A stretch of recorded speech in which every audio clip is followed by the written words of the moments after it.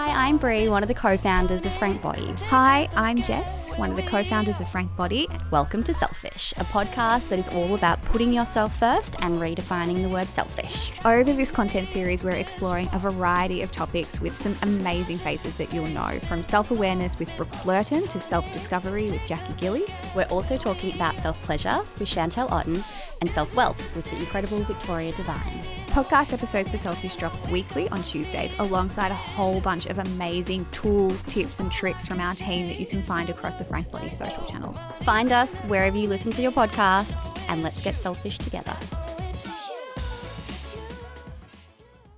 That was a beautiful podcast we just recorded with Ruchi Page. She has the most incredible positive energy. It just lit up the whole room. I loved it. She really did. She was so warm and intelligent. And for those who don't know, Ruchi is an Indian-Australian creator, makeup and skincare enthusiast, writer, model and advocate for inclusivity within the beauty and fashion industry. There are so many beautiful pieces of advice and takeaways for everyone, particularly I want to say women who are in their 20s, which we've talked a lot about recently, is just a crazy time of change and self-reflection and working out who you are and what it means to be a woman in today's age. We talk a lot about her journey navigating a beauty world that really lacked inclusivity until very recently, and her journey of adoption. It's just a really uplifting, really beautiful interview, and I hope you enjoy today's episode. So many days getting cold and too lonely, sitting all the time living in blue. Beautiful Ruchi Page. Yay. Welcome to Selfish. Thanks for having me. We're very excited to have you here and have a really great discussion with you today about self-identity. So I never like to assume that anyone knows who anyone is, so we always ask our guests when they join us to just give the listeners a little bit of an intro spiel. Tell them who you are and what you're about. Amazing. I'm Ruchi Page. I'm a creator, writer, and advocate for inclusive practices within beauty and fashion. And I am obsessed with makeup and skincare. What was it about makeup and skincare that first drew you in? I think it was how it gave me the freedom to actually experiment with my own look. So being able to create a different eye look or really channel some confidence that way. I used to wear makeup when I was 12 years old in school, get told to take it off, of course, by the teachers, but I was just addicted. I just couldn't help but like reapply it, and just it really sprung this confidence within me. And then I realized that I was starting to sort of depend on it a little bit for that confidence. And then I sort of rolled into skincare, where I was looking after my skin, and then I was developing this love for a bare face as well. So it really was that love of being able to transform yourself a little bit, but having that freedom to express yourself however you want to. I remember being a teenager and being terrible at makeup. I'm a little bit older than you, and I was the Maybelline Dream Mousse era. That's a throwback. So just like matte face. Yep. And It's not then our fault. It isn't. It was the time. It was the time.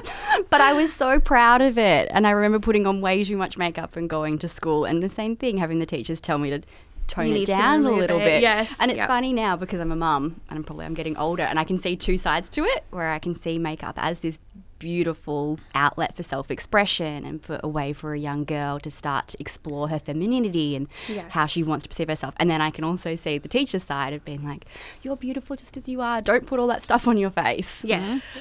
How do you feel that as you get older? I feel like, now that I'm older, and when I look back at, my younger self, I can see in my like old high school photos and everything that I was definitely trying to cover and almost use it as a method to like fit in to amongst my peers. However, there's still that passion, and I feel like I denied a lot of it too, because when I was growing up in high school, a lot of people really kind of shunned makeup artistry or really said that there's no financial legs, and then you almost had this shame or surrounded by makeup. So as I'm older now, I look back and I'm like, I knew I had this gleam, this like excitement when it comes to makeup, and it's just evident with my obsession. But looking back, I really wish that I sort of, had a chance to really enjoy my bare skin as well a little bit more. in saying that, I didn't really wear a lot of foundation, more so orange bronzer with a lot of shimmer. Love that look. And a really aggressive eyeliner. Yeah. I think about that when I think of my teen self. Like I was the same. I was a little bit dorky, very, very pale and freckly, and I felt like I needed to conform to a particular beauty standard. And so I would cover myself in foundation and put too much bronzer on, and I looked so silly. And I wanted to cover my skin, and I remember that being a real feeling that I had. And I reflect now, I'm like, you idiot, you had the most amazing skin that you'll ever had. Yes. Yeah. Like not a wrinkle, not a pimple. Oh, and you covered it all up under that and crap. you just wanted to... Yeah. I wish someone had taught me. My first makeup experience was when I was in ballet as a little girl. Yes. And it was, fun. did anyone else do dancing when you were little? Yes. I did Yes. gymnastics. Yeah. So like the pink and the blue was Yeah. the thing when I was a kid in the late 80s and the 90s. I'm like, maybe this is where it came from, this terrible introduction. So I'm going to read this question because I want to get the title of the letter that you wrote to yourself correct. I read a really beautiful letter that you penned to yourself called Dear Little Ruchi, your beautiful brown skin is not a burden. It was a really incredible and honest piece of writing about your experience around the lack of inclusivity in the beauty world and what I would call racism within the beauty community.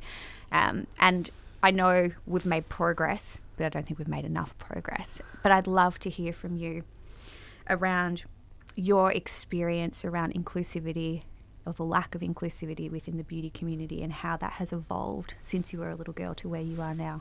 Yeah, absolutely.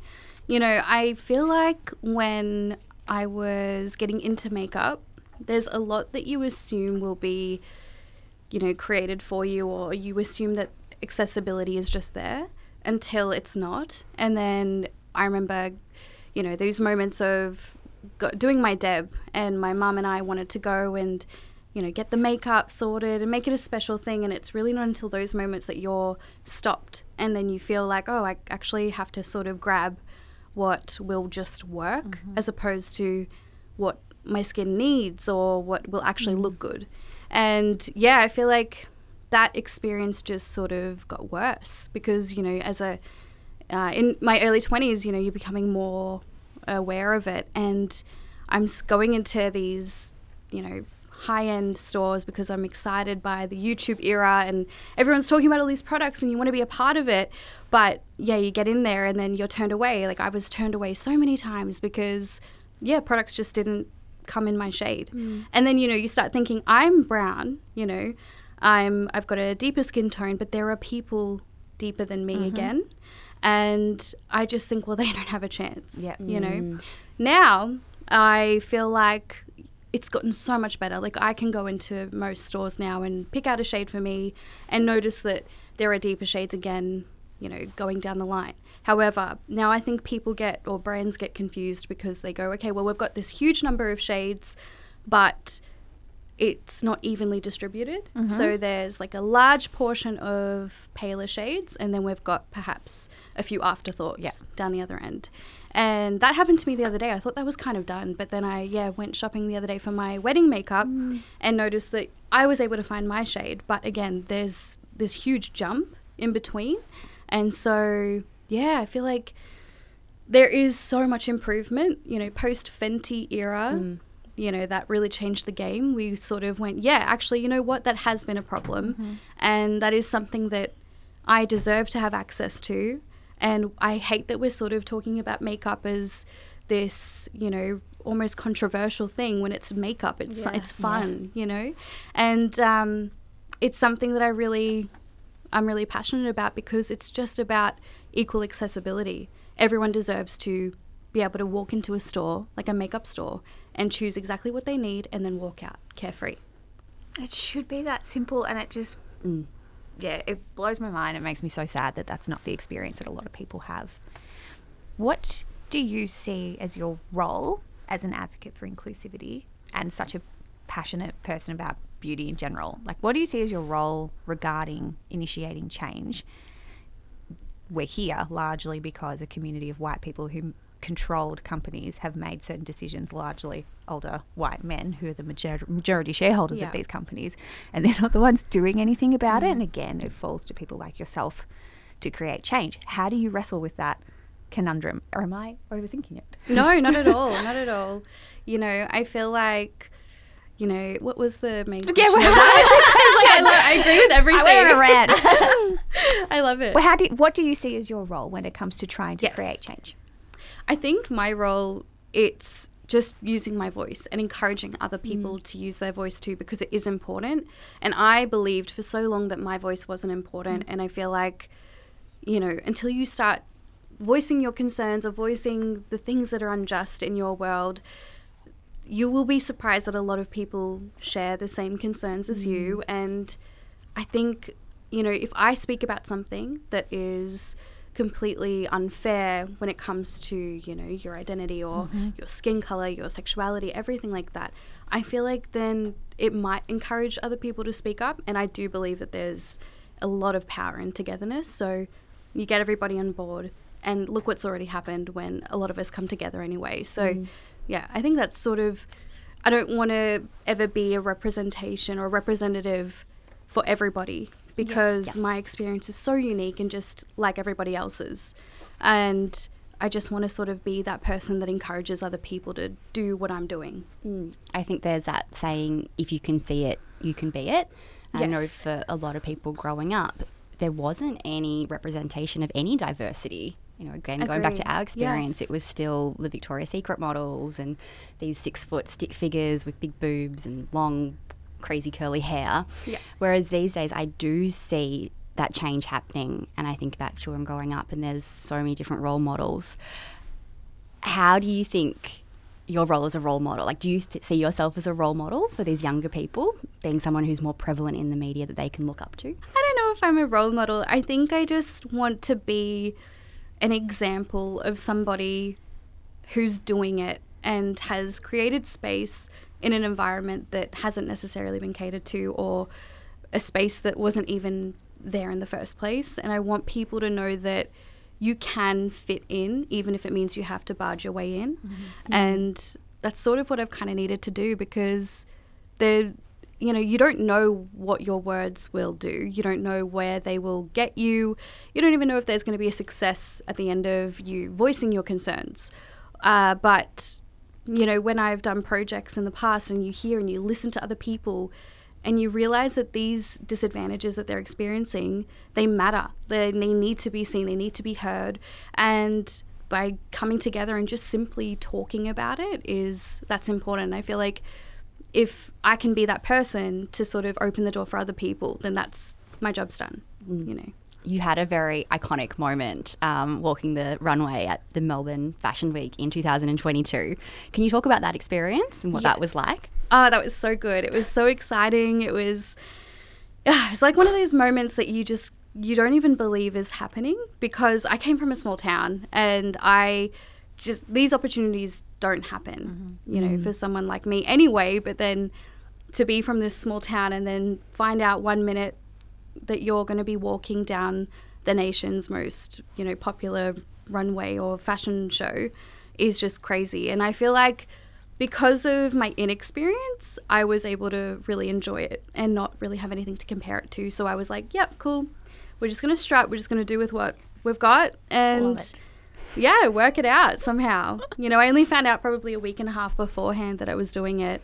And I was like, you know what, I have to say yes. I have to say yes to the things that terrify me. And yeah. It's our life. One of our life mottos. You have to put yourself out of your comfort zone like that. Yeah. What kind of feedback did you get from people afterwards? It was one of those moments, because, you know, I'm not just brown, I'm short. I'm only 153 centimeters tall. And, you know, I've got a curvy body. I don't fit into the mold that you would think of, you know, when you think of what a model actually is.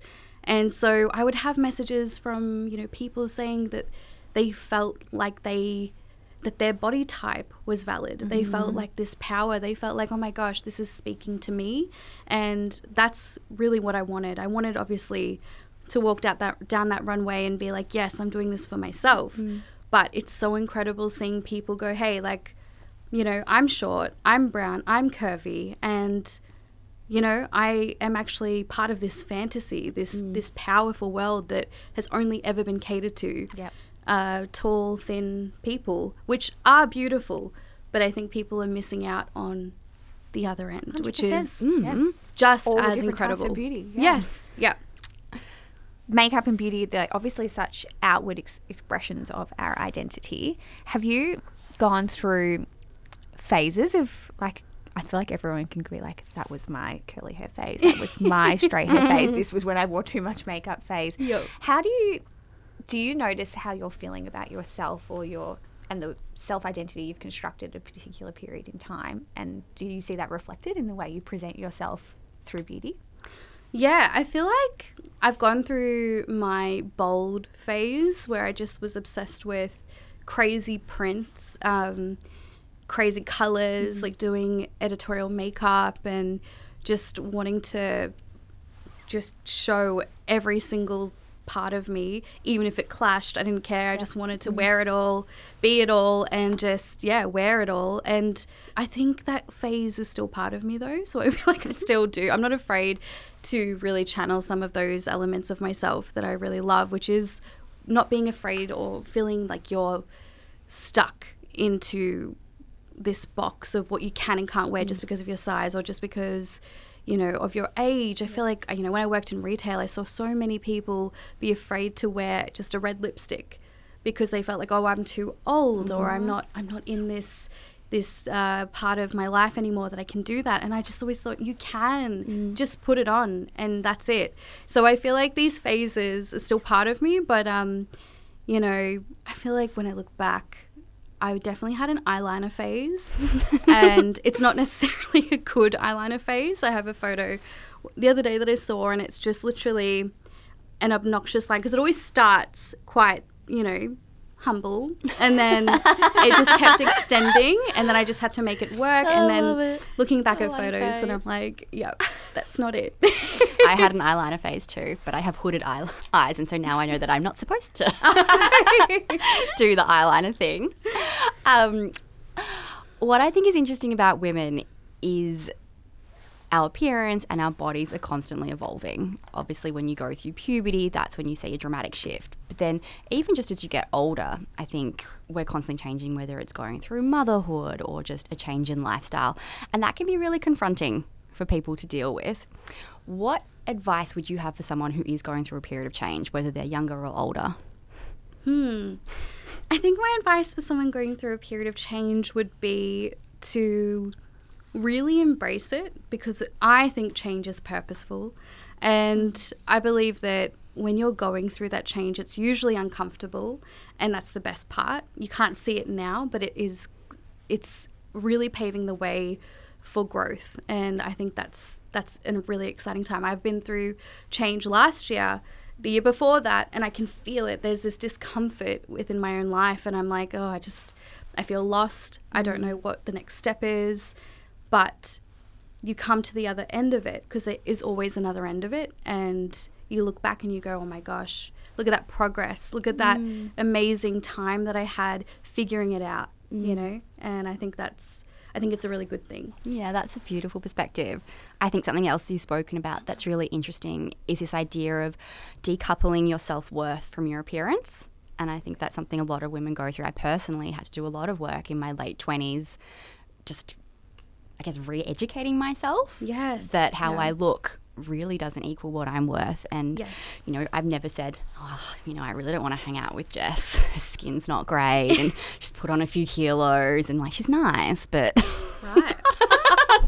Like, you never but think we think like it that. about ourselves for so much of our lives and we punish ourselves for it. Yeah. Yes. Yep. I've been there so many times. I feel like only now in my, I'm 30 now, but now in my late 20s, I really started to focus on less on my appearance. Obviously, I care about it. I think it's exciting to work on, but it's not my entire being. And I feel like that was a really big wake-up call for me because I place so much weight and value onto it. So, yeah, definitely your value, your worth it transcends everything about material things or your size or anything like that. There's so much more to you. Maybe it's time for a bit of a gear change. Yeah, I was going to ask one more question around how you felt about turning 30. You know, when you're in your 20s, you think 30 is old, and you have this thing with age where you're like, oh, I now need to be in this stage of my life, and I'm not. And I think turning 30 for me made me realize that, oh my gosh, that is, I still don't obey, you know, the typical timelines, and that's still fine. Nothing really bad happened. If anything, I would much rather be 30 than in my early 20s because I have so much more freedom. You know, I have so much more going on. I'm excited. I'm finally figuring it all out. And also, it's just another year that I get to live. Like, what a privilege, you know? That's a good attitude. Yeah, we joked about it before the podcast started that, like, the most carefree years of our life were our early 20s, which they were to an extent, but they were also plagued, for me anyway, with the most self-doubt. Yes. And I've grown into myself in the nearly 2 decades since, and I'll turn 38 in a couple of weeks. And I love getting older. I had a freak out before I turned 30 though. And I don't know why. It wasn't really over anything. I just started going, oh my God, fuck it. Like, it's here. Yeah. The next 10 years are just going to flash by. And now I'm so excited for that next milestone. I'm like, 40s are just going to be amazing. And I cannot wait. Yeah. Can't wait. Yeah.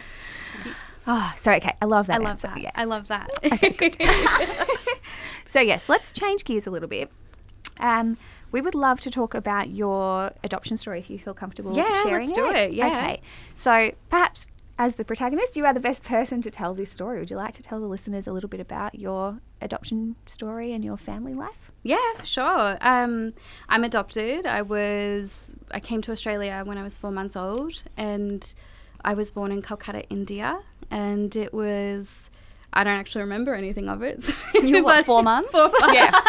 But it was such a special time for my family, and, you know, it's a huge part of my identity, but it's something that I don't always realize that it's part of my identity. It's really now, as I get older, that I'm like, wow, that is it's something I love about myself. I think it's such a special part of my story, and you know, it's very individualized. You know, my experience with adoption is very much my experience, and I know that a lot of other people that go through adoption or adoptees, they have, you know, different experiences. So I'm very fortunate to have a great family who have just really helped me flourish and helped me live my best life, and it's definitely been a second opportunity at life for sure.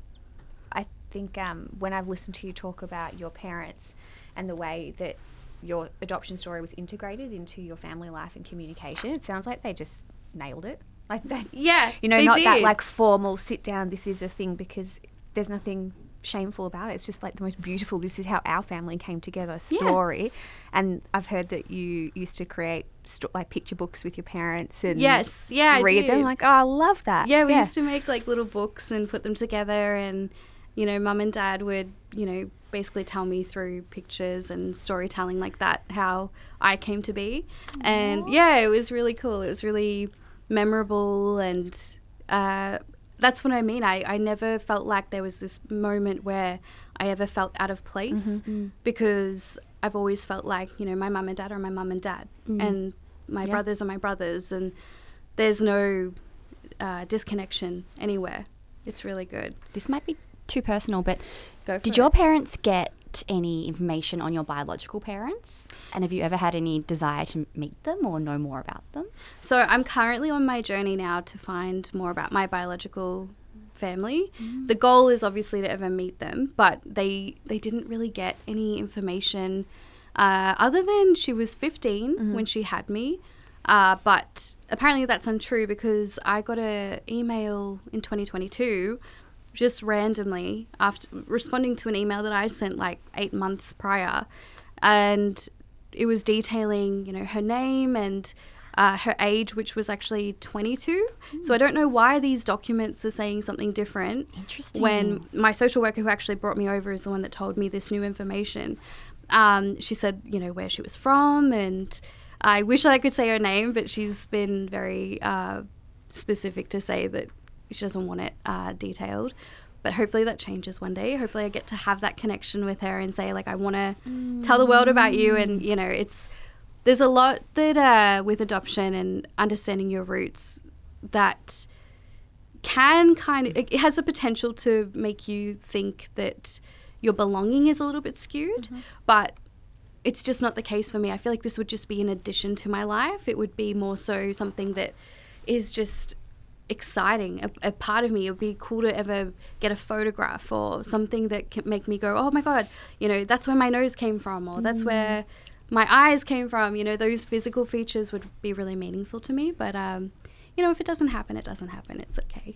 Yeah. And do you still feel like your Indian heritage has become part of your identity, or is a strong part of your identity?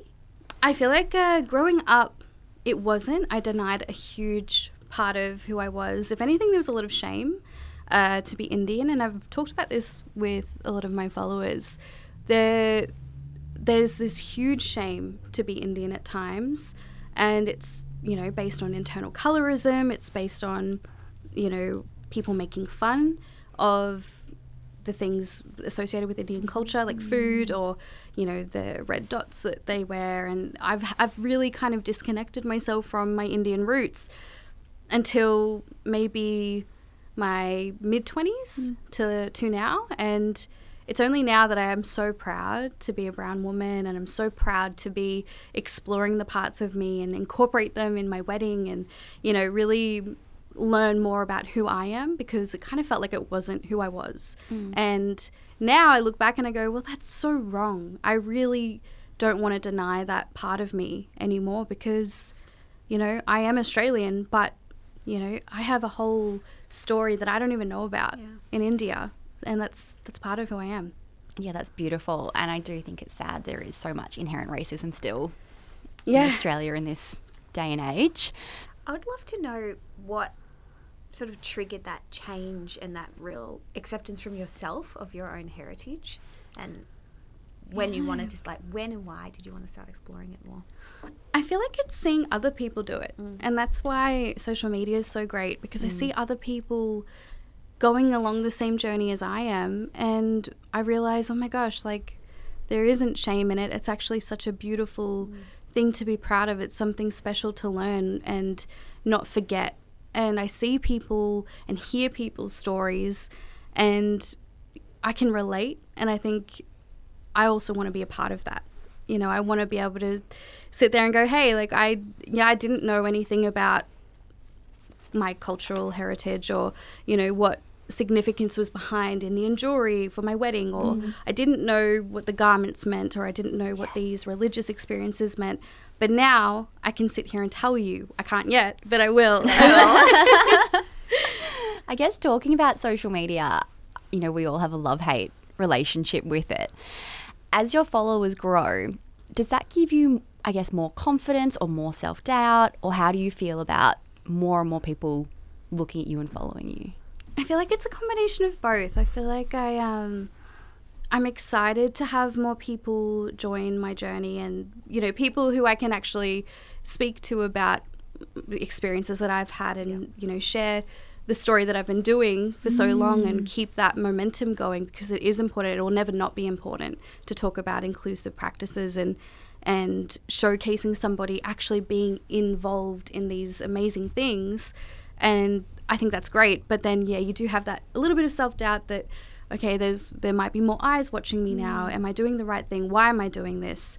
What's my messages again? Yes, I have to stay true to that, and I will stay true to that. But, you know, all these kind of thoughts play in your mind, but you also have to sort of regroup and just realize, yeah, this is my message. You either want to be a part of this or you don't, and that is okay. But I'm here doing what I want to do and speaking my truth, my messages to my audience, and I hope that it can resonate with somebody. Oh, that's such a beautiful perspective. Again, I think you can tell people on social media who are coming from such a place of authenticity, and when you have that strong message, you've got such a strong sense of self, and you're not just trying to be what everyone else wants you to be. And I think we need more people like that on social media, because I think from time to time the content you see can just become, you know, everyone trying to get more likes or get more followers, and you can see straight through that, I think. Absolutely. I agree. Yeah. Our identity is obviously built like it's like a Legoland. Like, all these different blocks contribute to it. our upbringing, our friends, our family, and our intimate relationships, and you have a beautiful fiancé that you're marrying in a couple of months. How has your sense of self and your identity shifted, I guess, through the stages of your relationship? That's a good question. I feel like when my fiancé and I got together, we didn't plan on this, but we've sort of really made sure to keep our individuality within our relationship. So, you know, he is such an important part of my life, and he is such a great addition to my life, but he never was this point of completion. I really wanted to make sure that I completed myself before I went into my next relationship. And because of that, I feel like we have such a great sense of individuality within us being a couple. But then because of that, again, I feel like he completes me in a different sense. Yeah. And I no longer feel like I need someone by my side. I've chosen my fiancé because, he has really, you know, in some points he's saved me. You know, I haven't had the best relationships in the past, and he has taught me so much about what love actually is. And it's, Did you realize early on in the relationship that he was different to people you've been with in the past? Yes. Yeah. You know, he was quite complicated at the start, to be honest. He was you know, we might not have had the most smooth start, but he's always had this thing that I'm like, there's something about you. There is something about you that I need to just be a part of. And I think, he was different in the way that he allowed me to be myself. And, you know, acceptance. There was this thing that I hadn't had before. Being able to feel free and do whatever I want. I used to think that I need to ask, can I go see my friends? Or can I go and do this? Are you going to be okay with that? And he's like, please just do what you need to do. You're your own person. And I remember that changed my world. Just being here, like, not that I needed him to say that, but it really did help at the time. Having somebody say, hey, remember, you are you and I am me, and we need to make ourselves happy, and we need to really fill our own cups before we come together, you know. We need more of that energy in the world. Yes. Honestly. The best dynamic in a relationship. And it's been interesting. You've said a similar thing a few times, like, and a really beautiful thing, that these aspects of your life are always adding to it rather than filling a void, essentially. I'm like, that requires such a huge amount of self-awareness and self-confidence to get to that point where the things that you choose to bring into your life are not because you feel like there is a gap that you need to fill. Yes. Have you always been like that, or has that taken work to get there? Yeah, no. I've never been, and that's why I'm very conscious of it, because I never was like that. I always needed help. I always needed people. I always needed somebody to tell me what to do, or you know, have that guidance. And now I guide myself, and that is one of the most proud things that I could ever have achieved. And now I choose to have people in my life. You know, I'm a very big believer in what serves you, and I need things to serve me in the right way. I don't want to ever be feeling like I'm putting myself out in a way that harms me. And I feel like I used to do that so much. And now, my friendships are a choice. They, you know, my relationships are a choice. The energy I give to people is a choice. And I never want to sort of breach that kind of thing. That's so good. Boundaries are important, people. Yes. Oh my God, so important. Does that mean you've gotten better at saying no? Yes. No. Yes. No. Yes. No. I am very good at saying no now. I used to say yes all the time. Still catch myself a little bit feeling obliged. But now I'm very much like, no, if I don't want to do something, I won't do it. Of course, within reason. I'm very also much about saying yes to yourself when things might cause a little bit of discomfort, you know, for example, Fashion Week, or, you know, doing a speaking role, something that will take you to that next level, but you're saying no because you're afraid of what might happen in that moment. That's when I think you should say yes. Totally agree. But when, you know, people are asking and prodding and pulling from you, I think put your foot down and say no. Definitely. 100%. I know, I mean, I don't know, can't remember exactly when this episode's going to air, but at the time of recording, I know we'll be coming up to International Women's Day in a month or and a half. And I'm waiting for the flooded inbox of people asking us to come and talk at their events and give our time so we can empower other women. Meanwhile, they benefit from it as a company. And I've got all my no's prepared. Ready to go. I've learned. No. I'm not doing that for you. So important. Not my job. So true. Yes, it's so perfect. The other thing, Jay, I always talk about is this idea that you create the life you lead. I guess growing up, I've heard before that, you didn't expect to end up being a creator and a model and an advocate. What did you think your life was going to be like, or what path did you think you were going to go down? I thought I was going to be a teacher. And how did you end up here? A little bit different. I stopped teaching. I didn't even make it into actually working as a teacher. Did you study it? Yeah, I was in my final year and then did everything, and then I realized it wasn't for me. On my last placement, because I already sort of knew it wasn't for me. And I remember my teacher found my mentor teacher at the time for my placement. She found my Instagram at the time, and it wasn't what it is now, but it was still beauty related. And she was like, "So I found this." Stupid me. They tell you all the time. They say, put your profiles on private. I thought I was being real sassy by being like, no, they're not going to look me up. It's fine. So she goes, "I found this, and I just want to ask you, is this the face of your professional career?" And in that moment, I was like, no. Yes.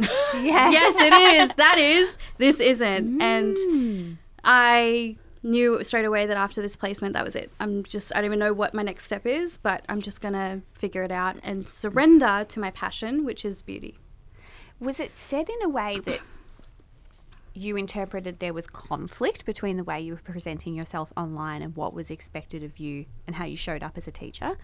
Or was it more that this person was going, hey, I think this might be what you really want to do? No, it was going to be conflict with teaching, and it was going to be like, you can't, I understand, I totally get it. Like, you can't have your kids coming and saying, hey, I saw that product you were using, what's going on with that? Or, you're limiting yourself. I couldn't be exactly who I want to be, because you'd have to be afraid of what your students would see online. And it was definitely going to be a place of conflict with teaching. And it wasn't just that. I wasn't enjoying it either. I see the way my mentor teacher at the time, she's so good at her job and she's so passionate. And she was like, you've got to go to these PDs. They're so good. And I couldn't think of anything worse. I was like, there is no enjoyment at all. But I love that the teachers that are there, that they do have that passion.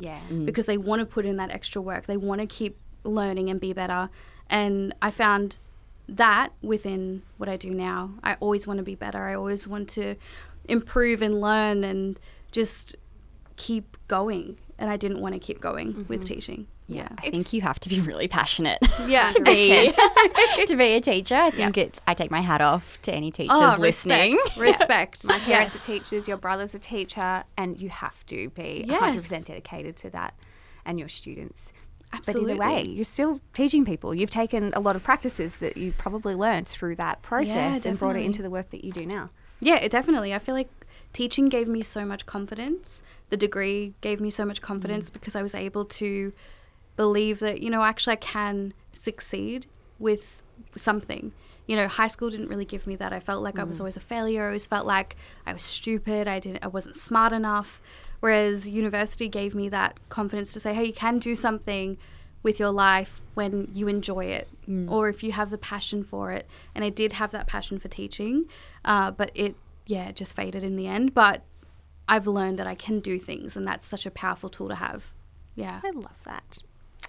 Our listeners and our audience at Frank Body are so varied in terms of age. We have young girls that are teenagers listening to us, people in their 20s going through the 20-something crisis that it is, women our age who are coming out the other side of motherhood, trying to rediscover who they are, and everyone's going on their own version of sort of rediscovering themselves and trying to shape their self-identity. What would you say to someone who's sitting at home or on a walk right now, listening, saying or thinking, I don't know who I am right now? Where do they go from here? I feel like I had that last year. There's times where it might not go away, and you have to sort of make peace with the fact that there's no destination with finding who you are. It's such a journey, and as cliche as that sounds, it just is. You're going to have moments where you pick up pieces of yourself and you go, oh my gosh, that is something I enjoy. That is something that I recognize as a part of who I am, and I'm going to keep exploring that. You know, you can't ever think that there is a timeline where you have to have it all together, or you have to figure out exactly who you are by a certain time or a certain age, because you will continue learning about who you are until you're 80, 90 plus, hopefully, till the end. And it's just something that I've had to relearn. And I really love learning more about myself. And I think when you make peace with that, instead of trying to piece it all together and feel like you have to have every single piece of that puzzle, you're going to find a lot more simplicity within your life, and that's probably the brilliance of it all. Do you have practices that help you learn more about yourself? For example, journaling at the end of the day, which Brie and I have been talking about a little bit. Or is it more of a kind of fluid, just integrated into your everyday life? I feel like it's about experiences that I have, the experiences that make me not feel great. Yep. You know, I reflect a lot. That's part of teaching. You have to reflect a lot on every single day, and I think that helps me a lot, just reflecting on, in a very honest way, being honest with yourself and looking at how things made you feel, or reflecting on what you could have done better in a moment. And I feel like that helps you with self-awareness and being able to say, yeah, I stuffed up there. I could have taken this route, but I didn't, and I took that route, and look what happened. But I don't believe punishment and reward is really a big part of it all. I don't think punishing yourself for not getting it right or doing something that you perhaps should have done differently. I don't believe punishment is helpful, and I don't believe sometimes rewarding behavior is the most helpful either, or rewarding learning, because then it's just so it's so ever changing. You can't ever just sort of really have that one streamline walk of life. It's all about just learning from each individual experience, whether it's bad, it's good, and holding on to those really little moments too. You know, I've lost so many opportunities, and I remember getting really beat up about it. And I remember thinking, oh, you know, it's a reflection of who I am. It's a reflection of this, and this. And I remember thinking, hang on, how good is it that I got that email? You know, looking back at the core of it all and going, how good is it that I got to read those words? I don't want to stop here. I'm going to keep pushing forward until I get to that goal that I want. But how special is it to be able to say, hey, I'm in this moment right now that allows me to keep going forward. And that's sort of what helps me, I think, a little bit. That's beautiful. Practice of gratitude. Yeah. Observation. Yeah. Yeah. That's really nice. Put simply, yeah. You feel like a very confident, happy person. When do you think you're at your happiest? I think my happiest is when I'm at home and with my fiance, or without him, whatever he's doing, I don't care. Like, I'm happy with him. I'm happy with it. Yeah, I just love my own company, and I love going out for coffee by myself. I love taking myself out on dates, and I love watching RuPaul's Drag Race. I love just the most simple stuff. I love working. I love it. That is my dream job, what I'm doing right now. But I'm at my happiest when I've just got a little coffee. That's my favorite part of the day, actually, when I wake up and get my little coffee and my little routine. That's the best. You said before, you take yourself out for dates. Do you feel comfortable going for dinner by yourself? Absolutely. Oh my God, I'm so proud of you. Yes, absolutely. I don't have to wait on anyone. It's just me, myself, and I. I just do exactly what I need to do. I order the whole damn menu. Yes, I am all for it. I feel like that's something everyone has to do and get comfortable with doing. I think I was forced to do it when we started traveling for work solo. And the first few times it feels really awkward. Yeah. But then once you get used to it, it can feel very liberating. Oh, it is. I agree. It's the best. It is the best. Enough anymore. No, I think we used to do a lot more when we travelled, whereas now with kids it's a bit harder. If you can, do it, because you realize that no one cares. No one cares about anything that you're doing. If I always think that, like, if I fell down in the middle of the street, so be it. Someone will have a conversation about it. The day keeps moving on, you know?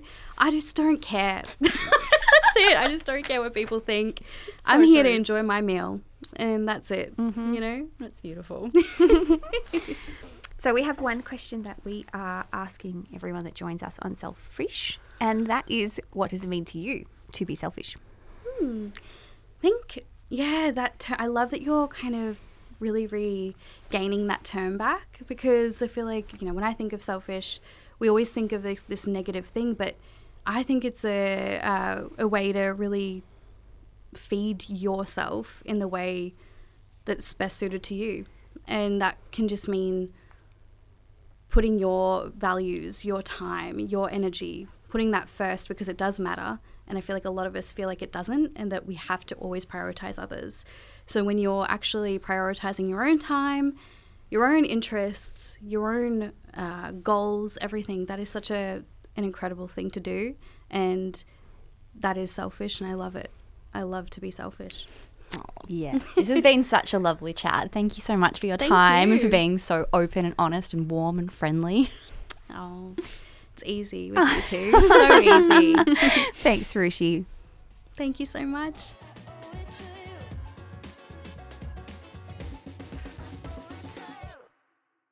This episode of Selfish was recorded on Wurundjeri land. Always was, always would be Wurundjeri land.